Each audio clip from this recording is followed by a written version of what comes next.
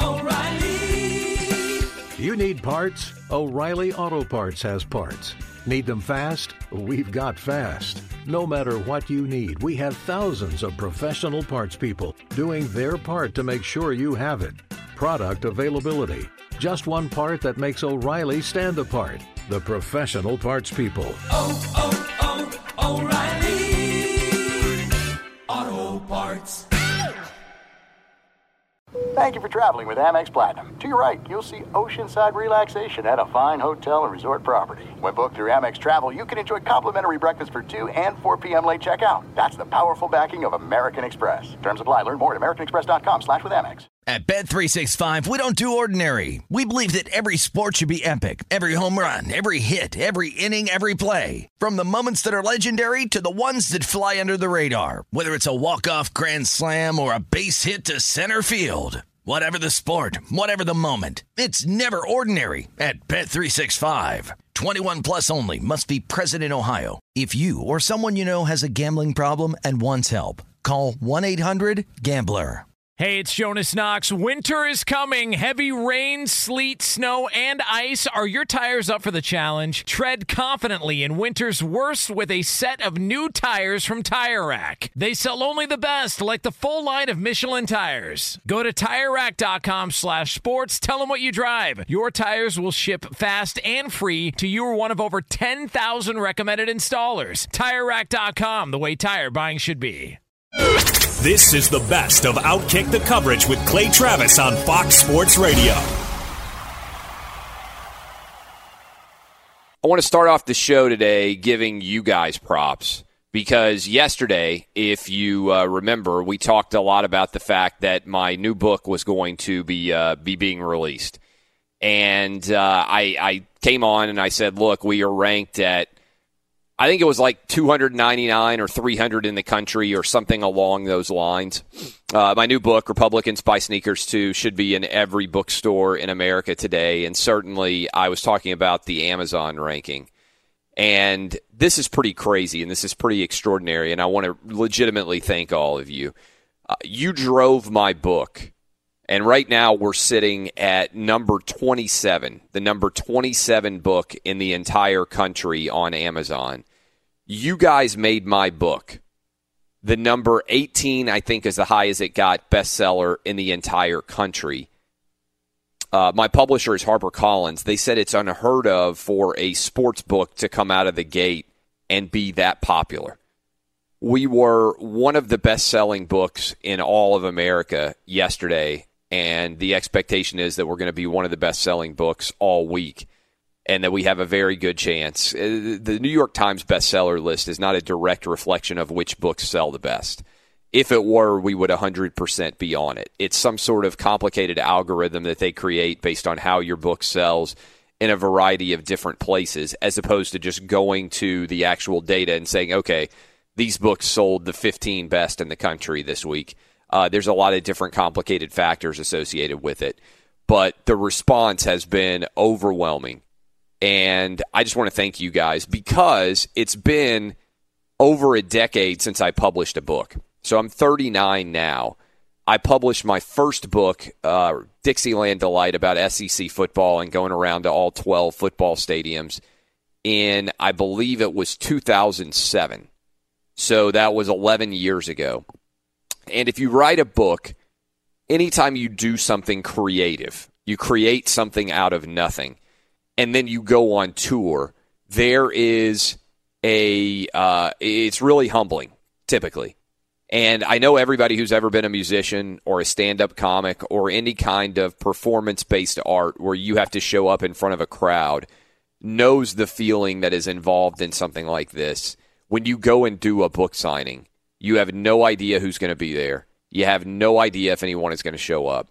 And I always remember one day I drove down all the way to Birmingham, Alabama, to a Books A Million store down outside Birmingham, north side of town. And I sat at a table for 2 hours, and not one person bought a book. And I don't know how many people are listening right now who have ever been in that kind of situation where you are in a public venue, you are sitting there, and no one comes to your event. This is 11 years ago. And as after I published my first book, and you feel pretty good about yourself, and as you sit there for 2 hours, no one comes by. Now, look, I've done a lot of different events over the years. I've done live radio shows from gas stations in the middle of nowhere. I have done a ton of different public appearances. When you write a book and no one shows up or buys your book, it is a humbling experience. And so a couple of things that really kind of struck me today. First of all, it makes the success of this book feel that much sweeter because whether you like me or not, I have been grinding every day for about 15 years doing what I do and building up an audience, and to have you guys respond as well and as quickly as you have to this book feels amazing. But also, it teaches you a lesson about the degree to which you have to push on even though you don't get immediate positive feedback.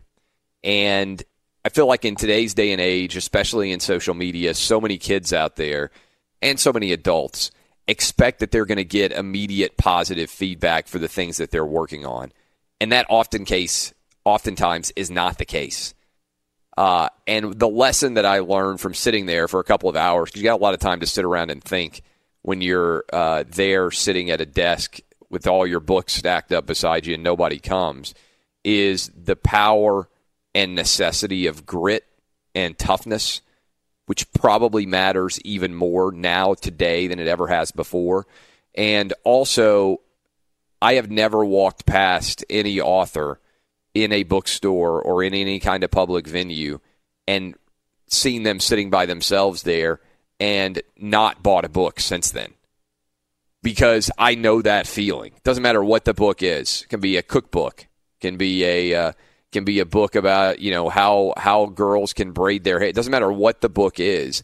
I will buy it because you know the challenge that author is going through and the disconnect in many ways between writing a book, which is a very private process.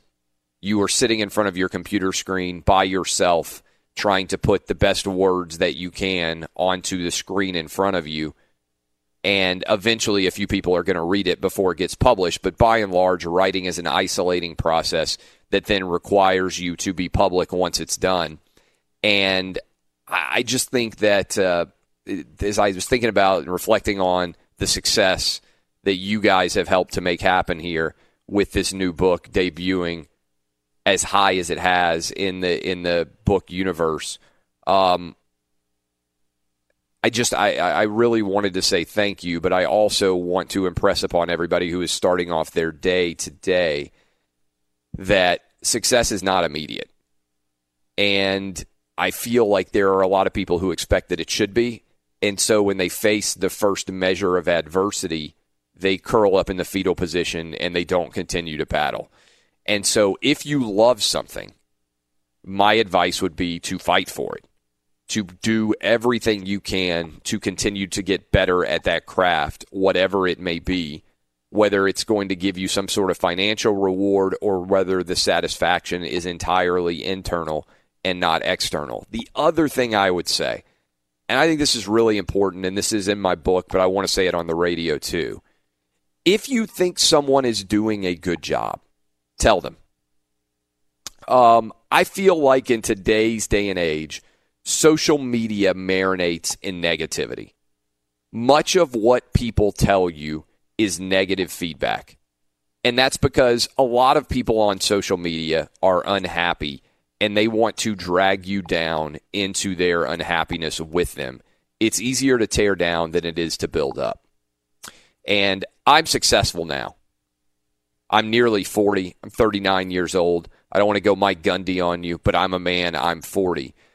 But there are a lot of people out there, guys and girls across this entire country, who are not there, who are working as hard as they can, and they're not making the money that they want to, or maybe they're not even sure that they're going to be able to make a living doing what they are doing. But yet you may see their talent and you may recognize it.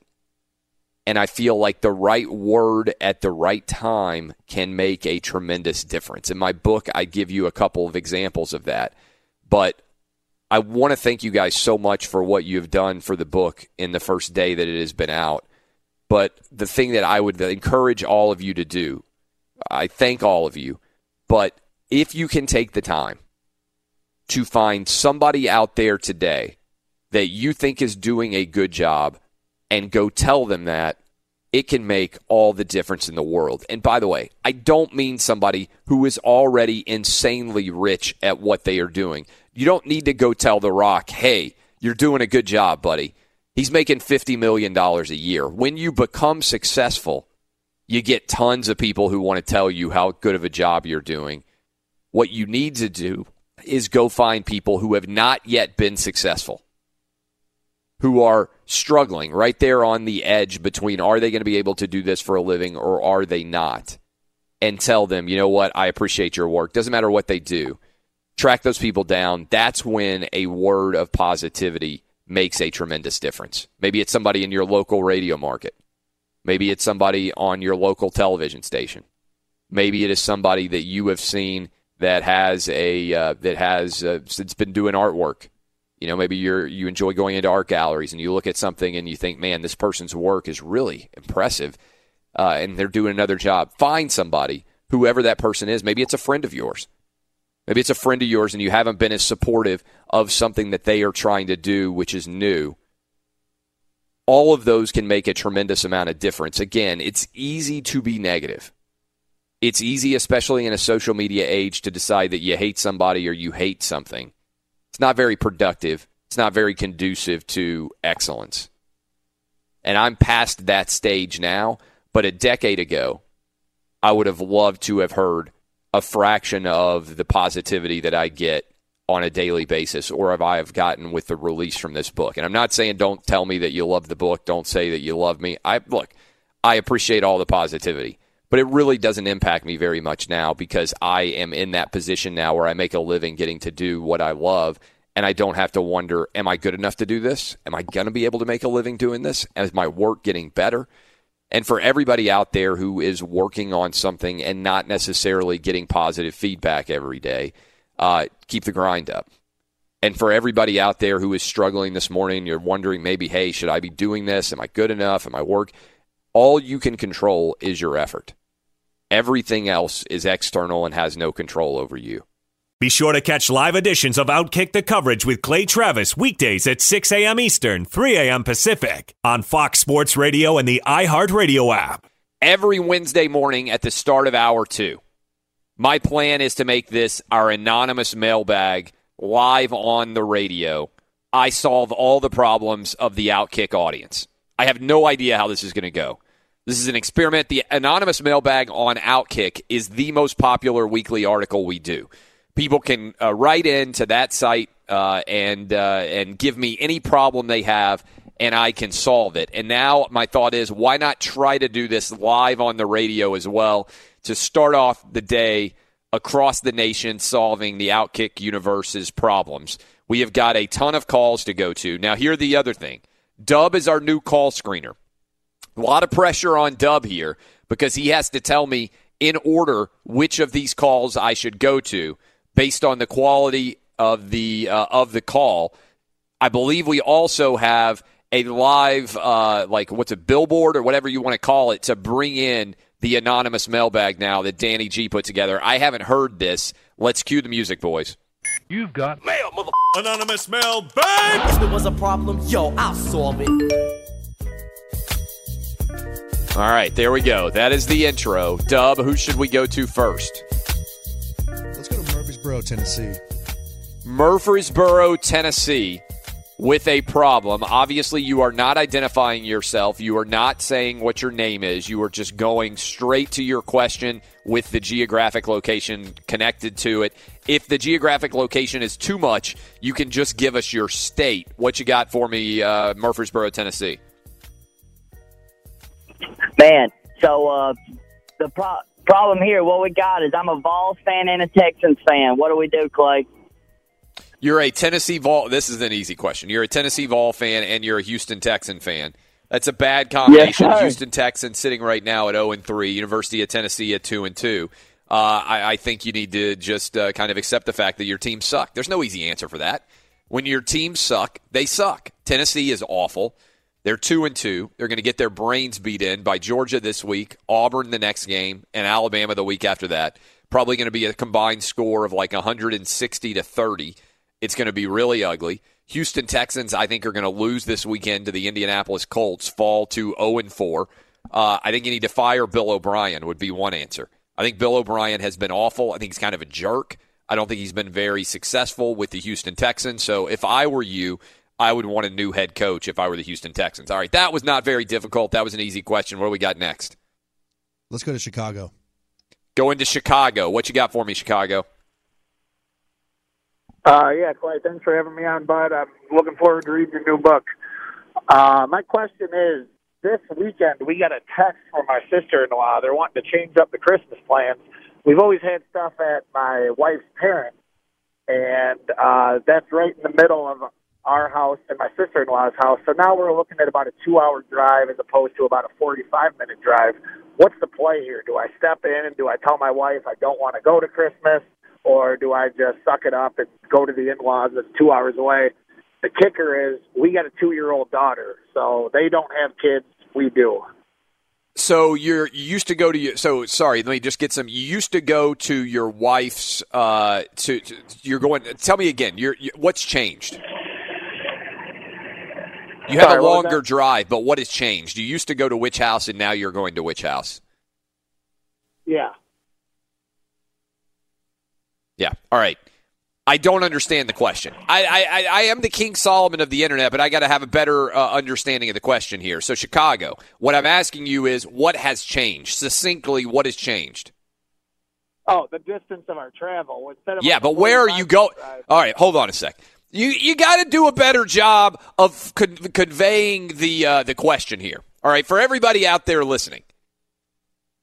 When I was in law school, the most important thing you do very often when you argue a case is you have to be able to sum up the case in a sentence.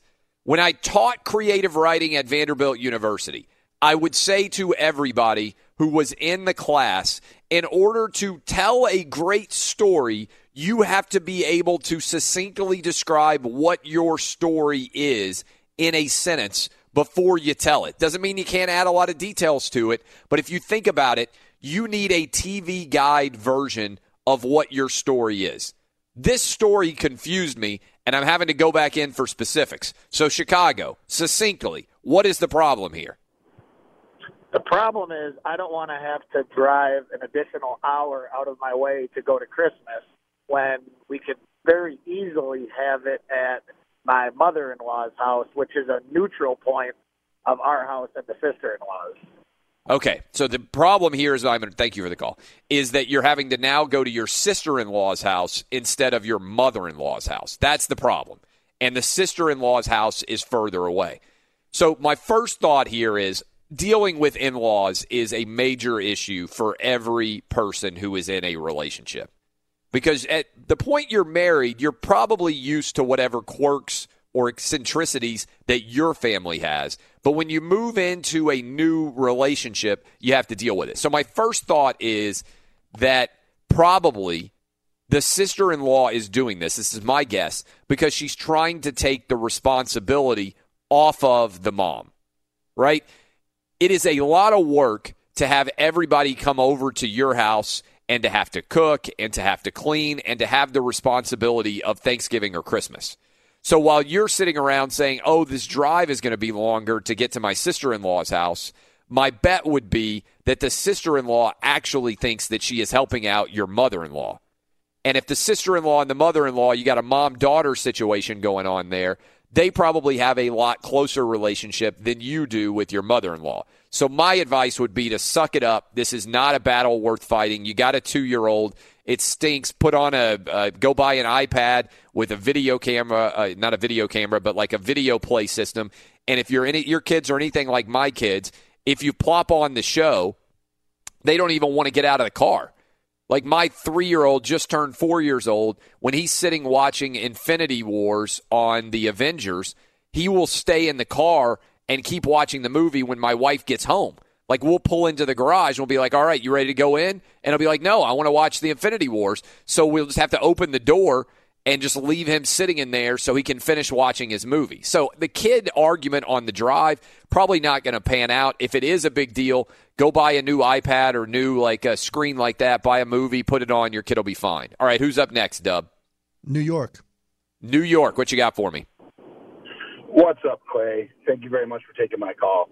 So here's my situation, and I know you're pretty close to this type of thing. I joined this faraway place sports book, okay, and I put some money in with a credit card. A lot of them don't let you use credit cards, but this one happened to do it. Long story short, I played over a period of time. They didn't pay me my money, so I charged them back so that they would pay me my money. Well, now they're coming after me. What kind of repercussions do I have? What can they do to me? They're threatening me. They're saying they're going to come after me.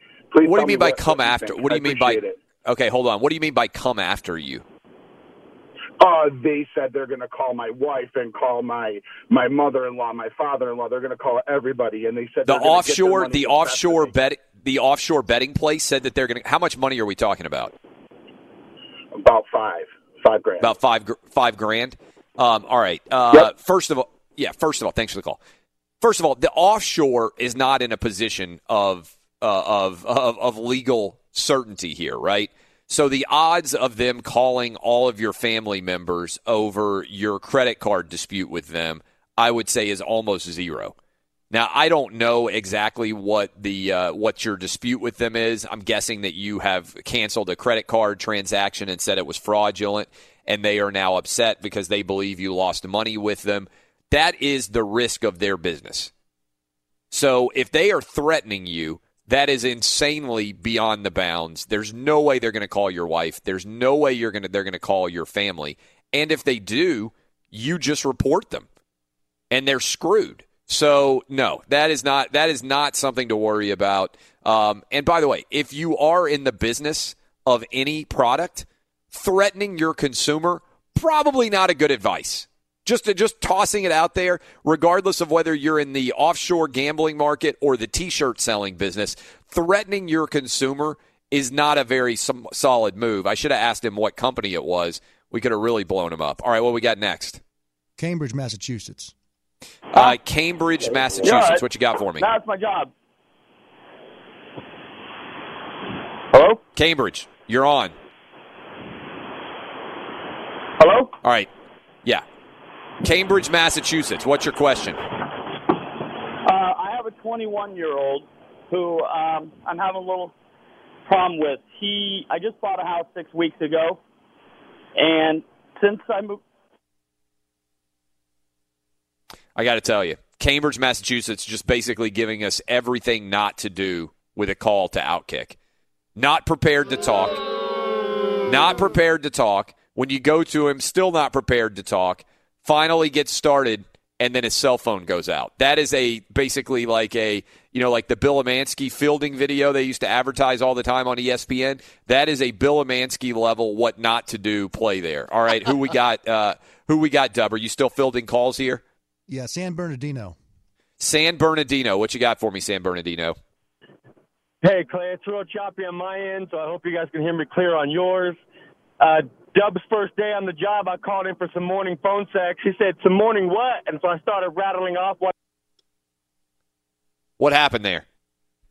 Is this 2 straight calls that have dropped, or did somebody drop him? We didn't touch anything here in Sherman Oaks. Yeah, this is a tough break. Tough break to go to 2 straight calls on the anonymous mailbag and have them die halfway through. This also becomes my hugest gripe that actually exists right now with technology. How can we not get cell phones to work? It is 2018. How is it possible that every cell phone company in the country still has all of these dead zones? Why is every cell phone call not flawless? So I want to get like the chairman of the FCC on. I want to get every one of these flippin' cell phone company executives on with me, and I want them to explain why this is still a problem. I don't want to die 40 years from now at the age of 80 and have cell phones still not be working in this country. It was one thing when it was like 1997, cell phones are still new. It was one thing if it was 2001, it's 2004. Why can we not get cell phones to work? Why can I not? Why do I still consistently have cell phone signals? Now, this infuriates me. We have had 20 years to get this right. We wouldn't deal with this kind of crappiness in anything else. Like, imagine if when you went to turn on your cable, the cable didn't work like 25% of the time.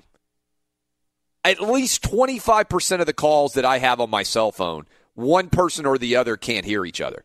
And by the way, how is the NSA tapping into every cell phone call in America and recording everything that we say? How do they have any idea what we're saying? We got the technology to tap into every cell phone in the country, maybe the world. Why can't they work? Is that too much to ask for? That and plain Wi-Fi drive me insane. Who's up next? Bernardino back on the line.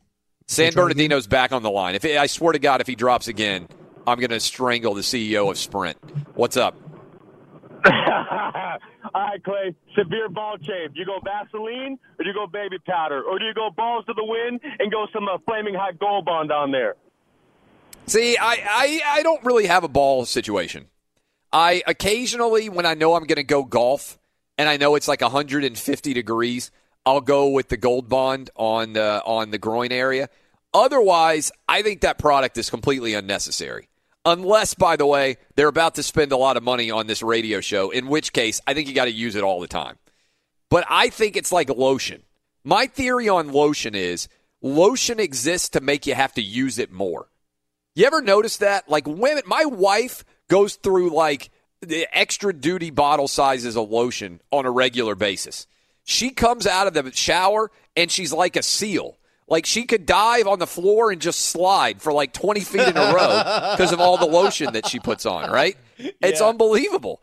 And I don't ever put any lotion on, and I don't ever notice, you know what, her skin looks a lot less dry than mine. I think lotion is completely useless. Like there are some products, again, unless a lotion company decides they want to advertise on the show, in which case I'll start using lotion and talking about how amazing it is. There are some products that I think are completely worthless, and lotion is one of them. Now, I'll give you a limited exception. If you live in a place where it's really, really cold and you have to, my wife is from Michigan. When you are in Michigan in the winter and your skin gets so all chapped up, then you have an obligation. Like lotion then makes a lot of sense. But for most of us who live in most of the country where it's fairly warm and we don't have to worry about it on 75% of the time, I never put lotion on, and I don't feel like my body is losing it all. But every now and then when I do put lotion on, I feel like your body then starts to expect the lotion and you need it even more. Does that make sense? Any of you guys lotion guys? No, in general, agree with you. The one thing I would say, though, the people who need lotion are the people that walk around with all the cracked up elbows. Have you ever seen that? Yeah, okay. I've seen that, but put some lotion on your damn elbows. But other than here's my other advice: don't stand underneath the hot water the whole time you're in the shower. If it's this is a big thing that I learned. If you have like sensitive dry skin when it gets to be the winter, and this is one of the many things that sucks about the winter, if you stand underneath the hot, steamy shower the entire time, then you're more likely to have dry skin issues. If you stand off to the side, you can still kind of enjoy the warmth of the shower, but you don't need to be under it the whole time. That can make a difference. But I think that lotion's totally overrated. I think it's a product that no one needs, and the more you use it, the more you need it. I'm trying to think of the chapstick. Chapstick is the same way. By and large, most people do not ever need to use chapstick. But if you start using chapstick, your lips start to demand the chapstick. Well, it's like you got to be tough with yourself. I disagree with you. The same thing as the elbows. People that walk around with cracked up lips, it's pretty nasty. Most people don't. Well, most people don't have lips. There's a lot of people with thin lips. But if you have big, I have big lips, unfortunately. So This is an uncomfortable conversation. No, I'm just saying when I walk around, like my lips will catch a slight breeze. So I have to have chapstick You talking in my about pocket. your lips makes me so uncomfortable. I don't know what it is. Well, we're talking about it's chapstick. It's like using the word moist. If you use the word moist, it makes me uncomfortable. You talking about your lips was makes it like me really Jason uncomfortable. Martin saying penis? Yeah, Jason Martin. So many things that Jason Martin did made me uncomfortable. Now, here's a veteran move, Clay, because you're right about the hot water in the shower. You can use some cheap Suave conditioner. That on your skin will last longer than lotion. Because the other thing about lotion, go to the store, it's like $18 for a damn bottle of lotion. I have no idea what we spend on lotion. My wife goes through lotion. Lotion costs infinitely more than gas. People don't think about it, but if you had to buy the same amount of lotion that you do gas, the lotion would be like $4,000 a month. It's unbelievable. All right, what else do we got, Dub? Indiana. Who? Indiana. What you got for me, Indiana? Hey, Clay, I am going to Comic-Con in Chicago in October, and I'm meeting Chris Evans, huge Patriots fan. You got it, plays Captain America, huge Patriots fan. I'm a huge Packers fan. I'm getting a photo op with him. I want to see if he'll wear a Packers jersey, an Aaron Rodgers jersey, in the photo op with me. Is that a good idea or no? All right, first question, do you have a girlfriend? I'm just kidding. You clearly don't if you're going to Comic-Con. I'm kidding. Look, here's the deal. No, he's not going to wear. I would lose a lot of respect for Chris Evans if he puts on your Packer jersey for the photo. He is not a Packer fan. I don't understand the desire to make other people who just happen to be fans, I wouldn't wear it. If somebody comes up and they're like, hey, will you put on this Alabama jersey at your book signing so I can take a photo with you? I would say no. And I would expect that you would respect the fact that I would say that. That's not my team. So I don't know, just because he's famous, why you would be like, hey, you should put this jersey on. What's the Chris Evans? The Captain America guy? Is that the guy who got divorced and everybody loved him? I'm going to be honest with you. I can't tell these guys apart.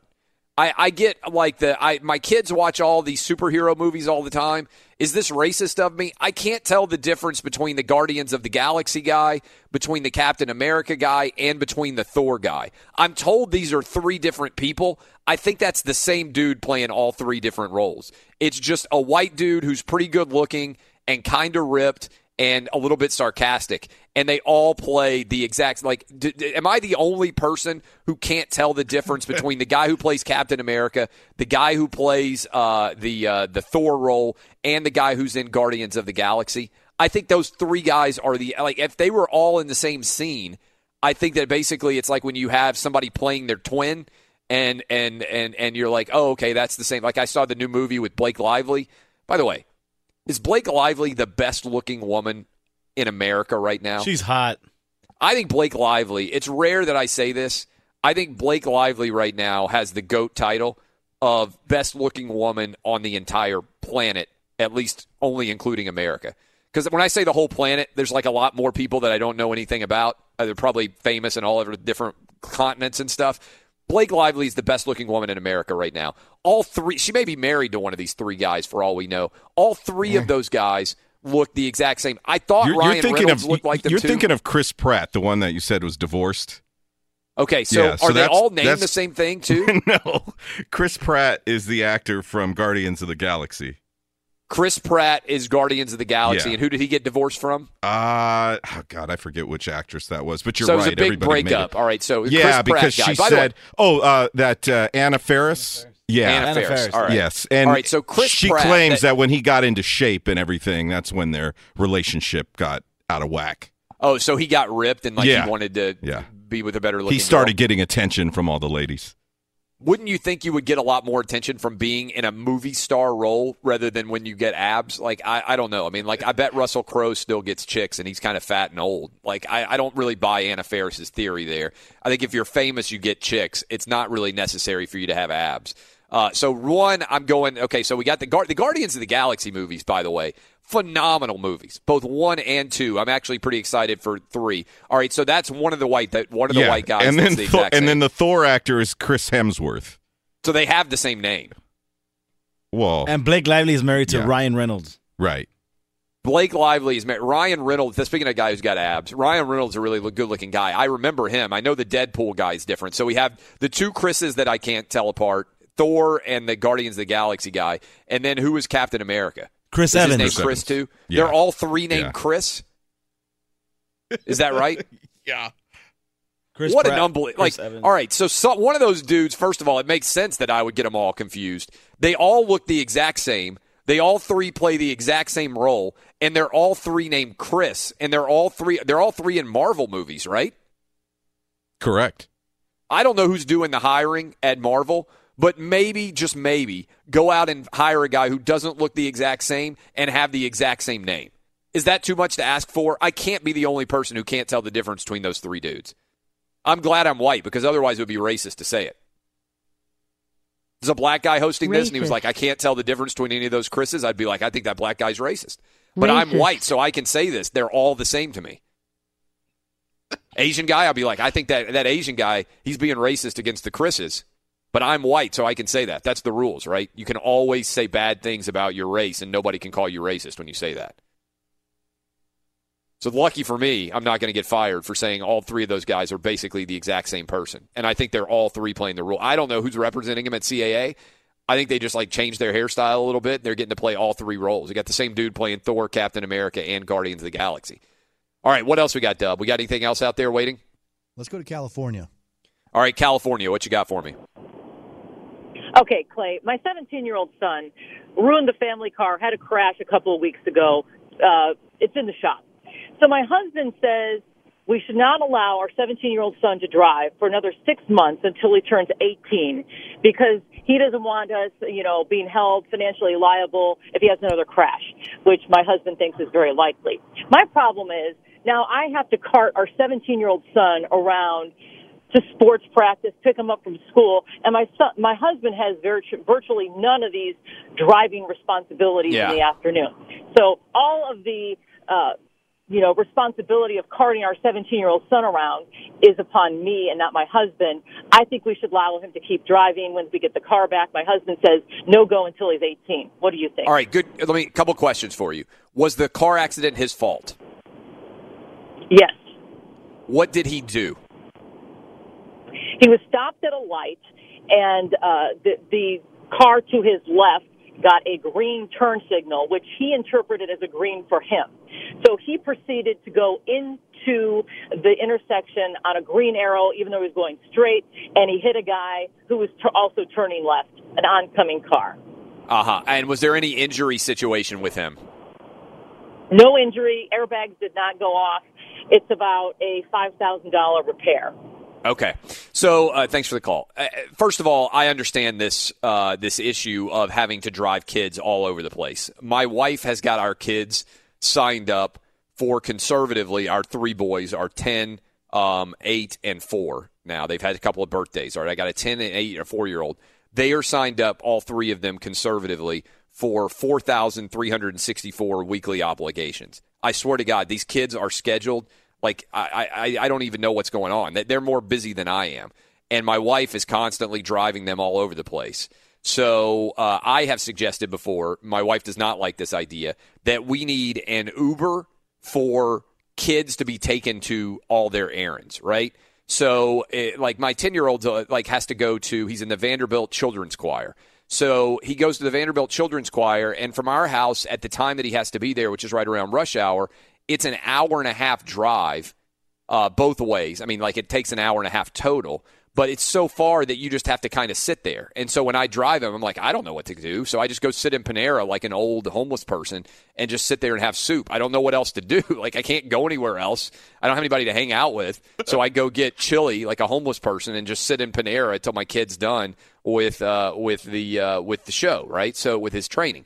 So I would love if we had somebody that I could pay $40 and they would pick him up, a reliable person, i.e. a woman, and they would drive him there, and then they would also bring him back, and that was just for me, I could pay for that, and there was an Uber for kids shuttle service.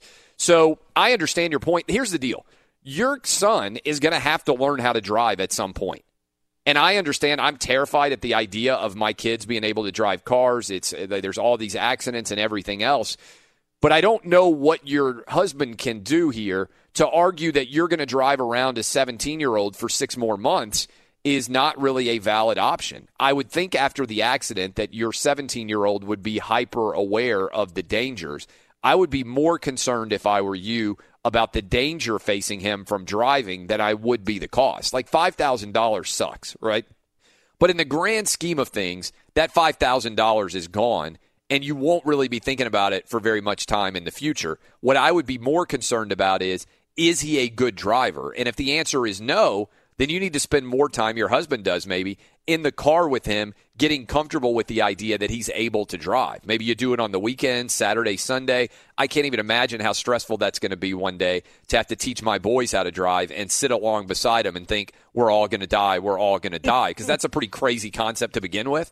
I don't think that gets enough attention that suddenly you just give somebody an 8,000-pound car and you say, hey, let's go get on the road and see whether or not you're going to kill us all. Like, that has to be terrifying to train somebody how to drive. So if you don't feel comfortable with your 17-year-old driving, to me, the big issue here is you haven't trained him well enough to drive, because what's going to happen in 6 months that he's going to suddenly be better? Now, the reason why I asked how the accident happened was I think a lot of kids these days, they're texting. They got like other kids in the car with them. They're driving too fast. Like, this sounds like it was just an error, not like it was an error necessarily predicated on his age. As you age, you get better at driving, and then you get to be like 70, and then you're just out there trying to kill people every single day. If you know what I'm talking about right now, like if you have ever been in the car with somebody over the age of 70, that's a lot more dangerous to me than somebody over 16. Like, I went driving with my mother-in-law once.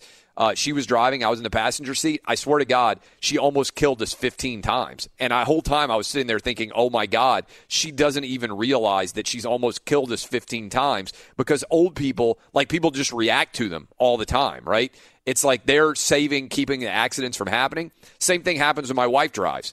Same thing. Every now and then I'm in the passenger seat with my wife, and, like, she does something crazy, and then you ever been in that situation where somebody pulls up next to you and there's like some dude who's angry at you and like he's flicking you off, or like he's mad because your wife cut him off, and you're like, you need a hand signal to let him know that you're like, I'm more scared than you are, dude. Like, I wish that let him know you agree. Right? Let him know you agree with him. Yeah, like he can be flipping you off. He's got the bird up. We should have a hand signal that a husband or a man in the car can give to the angry driver next to him, where he's like, hey, sorry, man. Like, you're in the right. You know, like, I'm as terrified as you are. Like, at least you get to keep driving on, and you're not still in this automobile of death here. I got to keep letting my wife drive along beside me. I don't know how that's going to go. Be sure to catch live editions of Outkick the Coverage with Clay Travis weekdays at 6 a.m. Eastern, 3 a.m. Pacific. Going to be joined by Jason Whitlock now at Whitlock Jason on Twitter.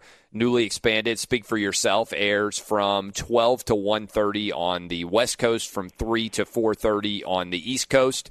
How would you assess the new show you guys got rolling so far, Whitlock? It's going great.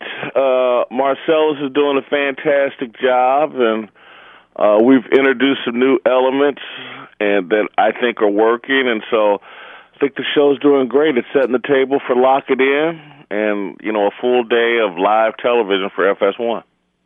All right. Tiger Woods wins his first golf tournament in 5 years. I bet you had it on. I know you're a big Tiger guy. I bet you had it on, even though there was a lot of NFL football taking place.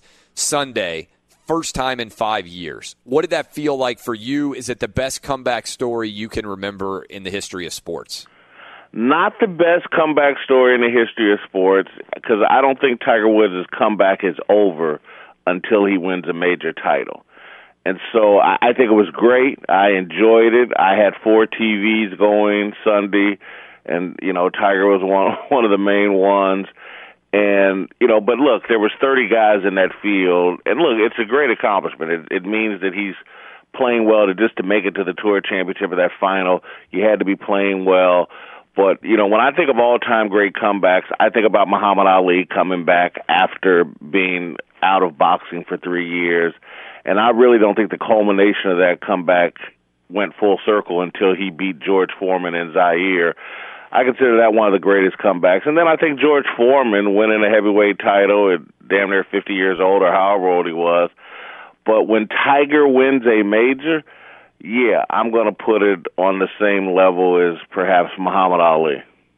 We're talking to Jason Whitlock. Follow him on Twitter at Whitlock Jason. You've covered the Kansas City Chiefs for a lot of years when you were at a newspaper in Kansas City. Have you ever seen anything like the debut of Patrick Mahomes? No. This is one of the greatest things I've ever seen. And just as a sports fan, you know, I really root for three teams. I root for all Ball State teams, live and die with them, live and die with the Pacers. And I'm a Chiefs fan because the Colts, I grew up in Indianapolis, but the Colts weren't there when I was a kid. Covered the Chiefs for 16 years. I am a Chiefs fan. This city has wanted a franchise quarterback for so long, and it went like 30 years without drafting a quarterback in the first round. I think Todd Blackledge, that 83 draft, they took a quarterback in the first round. It didn't work out. And then they just started getting other people's leftover quarterbacks and free agents. And everybody kept complaining, hey, when are you going to draft your own quarterback?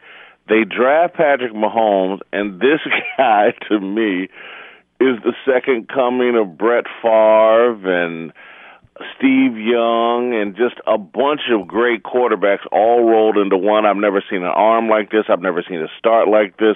Pairing him with Andy Reid, Tyreek Hill, Travis Kelce, Kareem Hunt, Sammy Watkins, a good offensive line.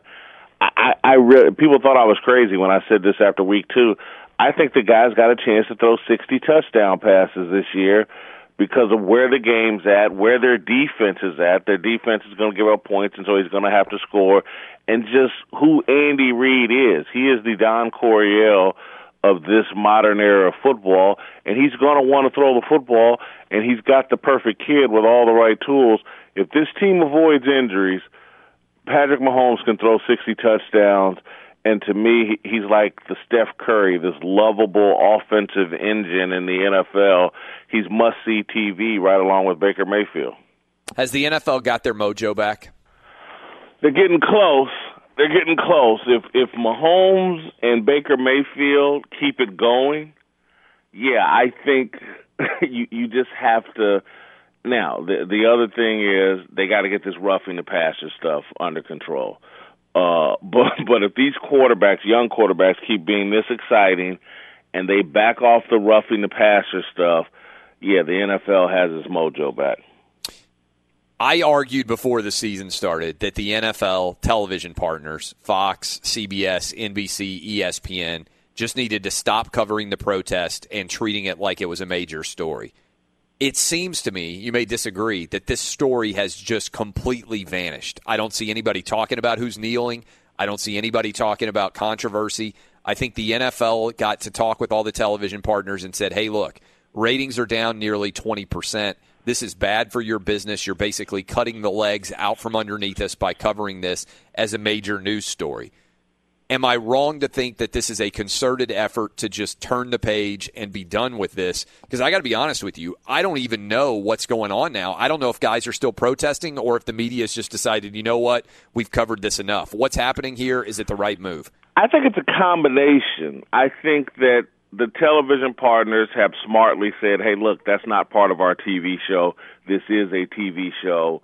If we have a few actors that want to go off script, we don't have to show it. Again, it's our television network. It's the owner's television show. The actors don't get to decide what happens on the television show. I think that's part of it. But I also think that fans and the media, and I say that the media is so woke, but I think fans are just over it. And I think that you got to remember, this was always just a handful of NFL players. So there's 1,700 NFL players. 50 of them, maybe 100 of them were part of this protest, who knows. But that means the overwhelming majority of the actors on the NFL TV show weren't down with this. And just like, hey, man, this is stupid. And it's just a gesture. And it's not really enacting any kind of change or raising awareness about police brutality. It's starting a conversation about the national anthem. And then, quite frankly, Clay, and I'm going to throw you a bit of a curveball and just get a little too transparent here, but I think that, and look, people are going to misunderstand this, but it's just factual. I think that when Jemele Hill's career blew up at ESPN, I think that kind of had a chilling effect on the woke media. And I think that when that thing went kaput, I think people started understanding, like, hey, man, we're doing a lot of things for Twitter that have nothing to do with good television, that have nothing to do with our actual jobs. And so, yeah, you still got the Mike Freemans out there, Bleacher Report, they're going to tweet about this and try to drive that story. But for the majority of, like, high-profile media working in television and even high-profile media with good writing followings or radio followings, this whole woke thing just doesn't generate television ratings. It's really not good journalism, good broadcasting, good TV. And so I think that when Jamel's thing blew up, I think people in the media realized, hey, maybe this isn't as good for business as we thought. Interesting that you segue there, because I haven't even mentioned this on the radio yet, but ESPN is led by Jimmy Pitaro now. But above Jimmy Pitaro is Bob Iger, who probably now is the most powerful man in media, who is the leader of the Disney Corporation. He said this in an interview last week with The Hollywood Reporter. I have nothing but praise for the job Jimmy Pitaro has done at ESPN. There's been a big debate about whether ESPN should be focused more on what happens on the field of sport than what happens in terms of where sports is societally or politically. And Jimmy felt that the pendulum may have swung a little bit too far away from the field. And I happen to believe he was right. And it's something, by the way, that I think John Skipper had come to recognize as well. But Jimmy coming in fresh has had the ability to address it, I think, far more aggressively and effectively. He has brought back some balance. You and me both got attacked a ton for saying that ESPN had decided to go political. It's amazing how there's been a lot of crickets since the CEO of Disney actually basically came out and said Clay Travis and Jason Whitlock were right. What did you think when you saw those quotes? Yeah, I thought he was just a responsible leader acknowledging facts. And, I was glad to see it. This whole denial that ESPN hadn't been pushed by Deadspin to go really far politically left, this denial that happened was stupid and ridiculous. Any sports fan with a brain could see what had transpired.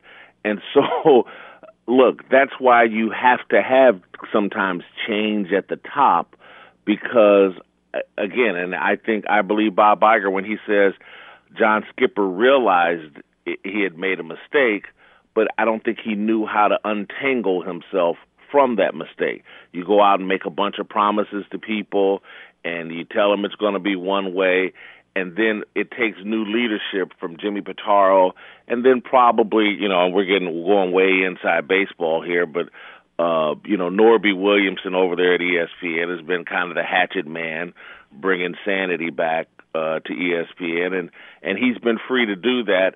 And, yeah, I think it's been a healthy thing and good for all of sports media. Speaking of good of all of sports media, my book has been dominating. I told you when this book came out, I said, and I'm not a kind of guy to not expect good things to happen, but I said this book is going to sell like hotcakes. And immediately the next step is going to be your phone is going to blow up, your email is going to blow up, and people are going to say, Jason Whitlock, when are you going to write your book too? As I sit here right now, my book is is number 30 in the entire country on Amazon right now. Second straight day around the top 25. Has your phone blown up yet? When's your book coming out?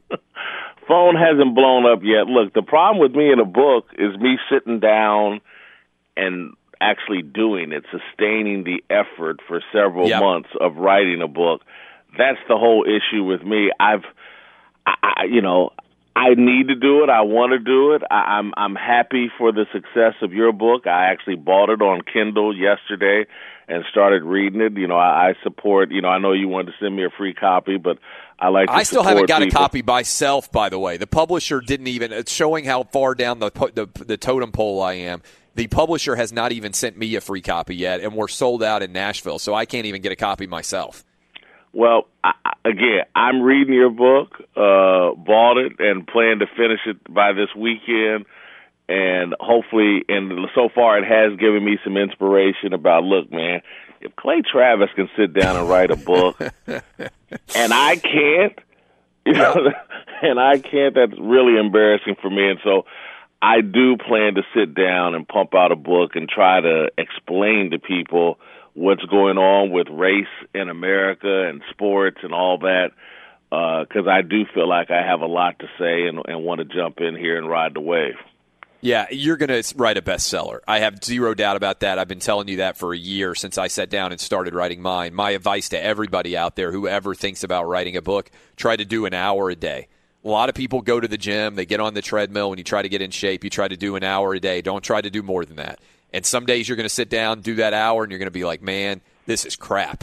But you got to be there. Just like some days you go play pickup basketball and you can't hit the broadside of a building. It ain't like you stop playing pickup basketball, right? If you like to do something, do it every day. If you can do an hour, most people can find an hour to do it. All right, we agree on a lot of stuff.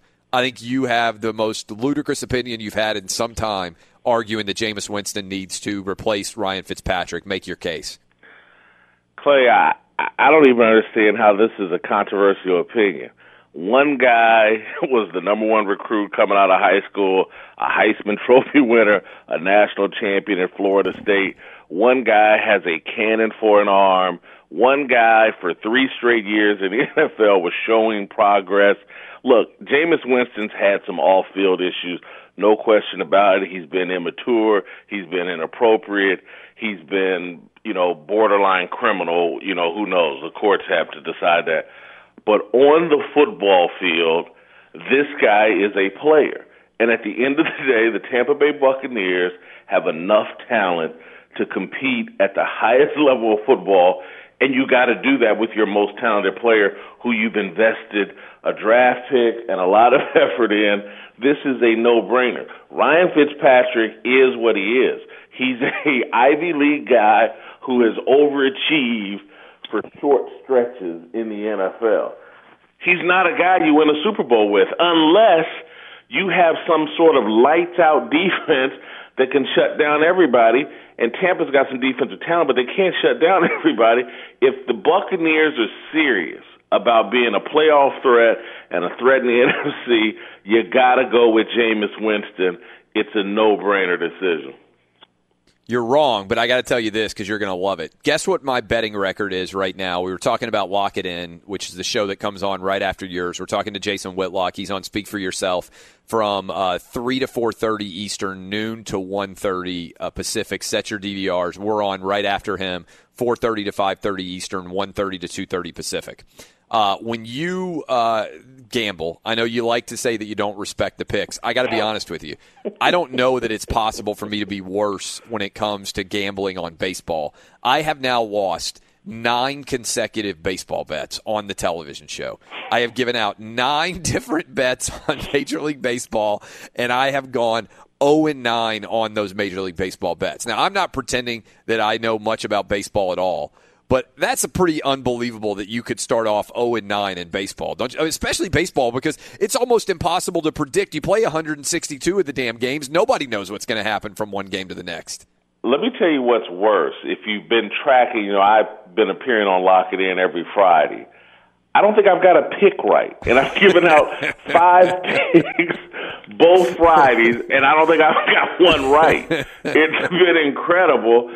And so, look, my nickname, and I'm very honest about me and gambling. I am a horrendous gambler. I'm a bad, they can make a movie, Bad Gambler. My nickname is Fade Lock. And so I'm telling you, if you're watching my picks, just fade them, and you'll be a very rich man. Have you ever psychologically, that's where I am now with baseball, where my most recent pick, I did the opposite of what I thought I should do because I have so little faith in my baseball picks, and I still lost. I don't even know what to do. I'm kind of amazed right now. I kind of want to keep betting baseball just to figure out how long the cold streak can go. Look, I'm a bad gambler, but I'm also a very overconfident, arrogant person, so I'm never going to go against what I believe. I always think I'm going to be right. And look, I got it naturally. I've said this on air plenty of places, and I'm not joking, man. I come from a gambling family. my mother taught me and my brother how to gamble when we were just little kids. My grandfather, her father, was the numbers guy in Indianapolis, and it's difficult to explain, and my dad, a gambler. So I got it naturally. I'm just a bad gambler. My mother and father, grandfather, uncles, they were all good gamblers. I'm just bad. We used to shoot craps damn near every day when I was in college. And I'm horrible at craps, but I love it. I mean, craps is my game. Very quickly, I graduated from college in May of 1990, and you have those post-graduation parties or whatever, and I got like $3,000 in cash gifts at my post-graduation party.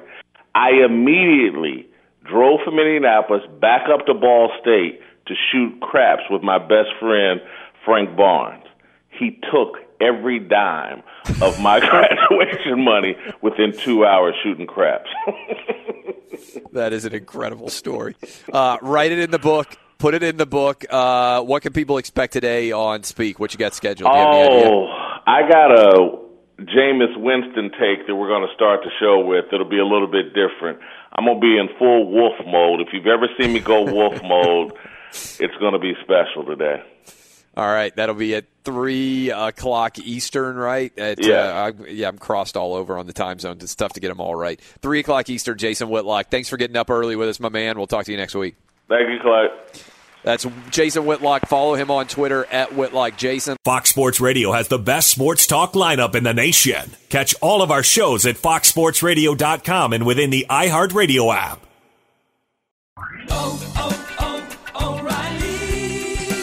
You need parts? O'Reilly Auto Parts has parts. Need them fast? We've got fast. No matter what you need, we have thousands of professional parts people doing their part to make sure you have it. Product availability. Just one part that makes O'Reilly stand apart. The professional parts people. O'Reilly Auto Parts.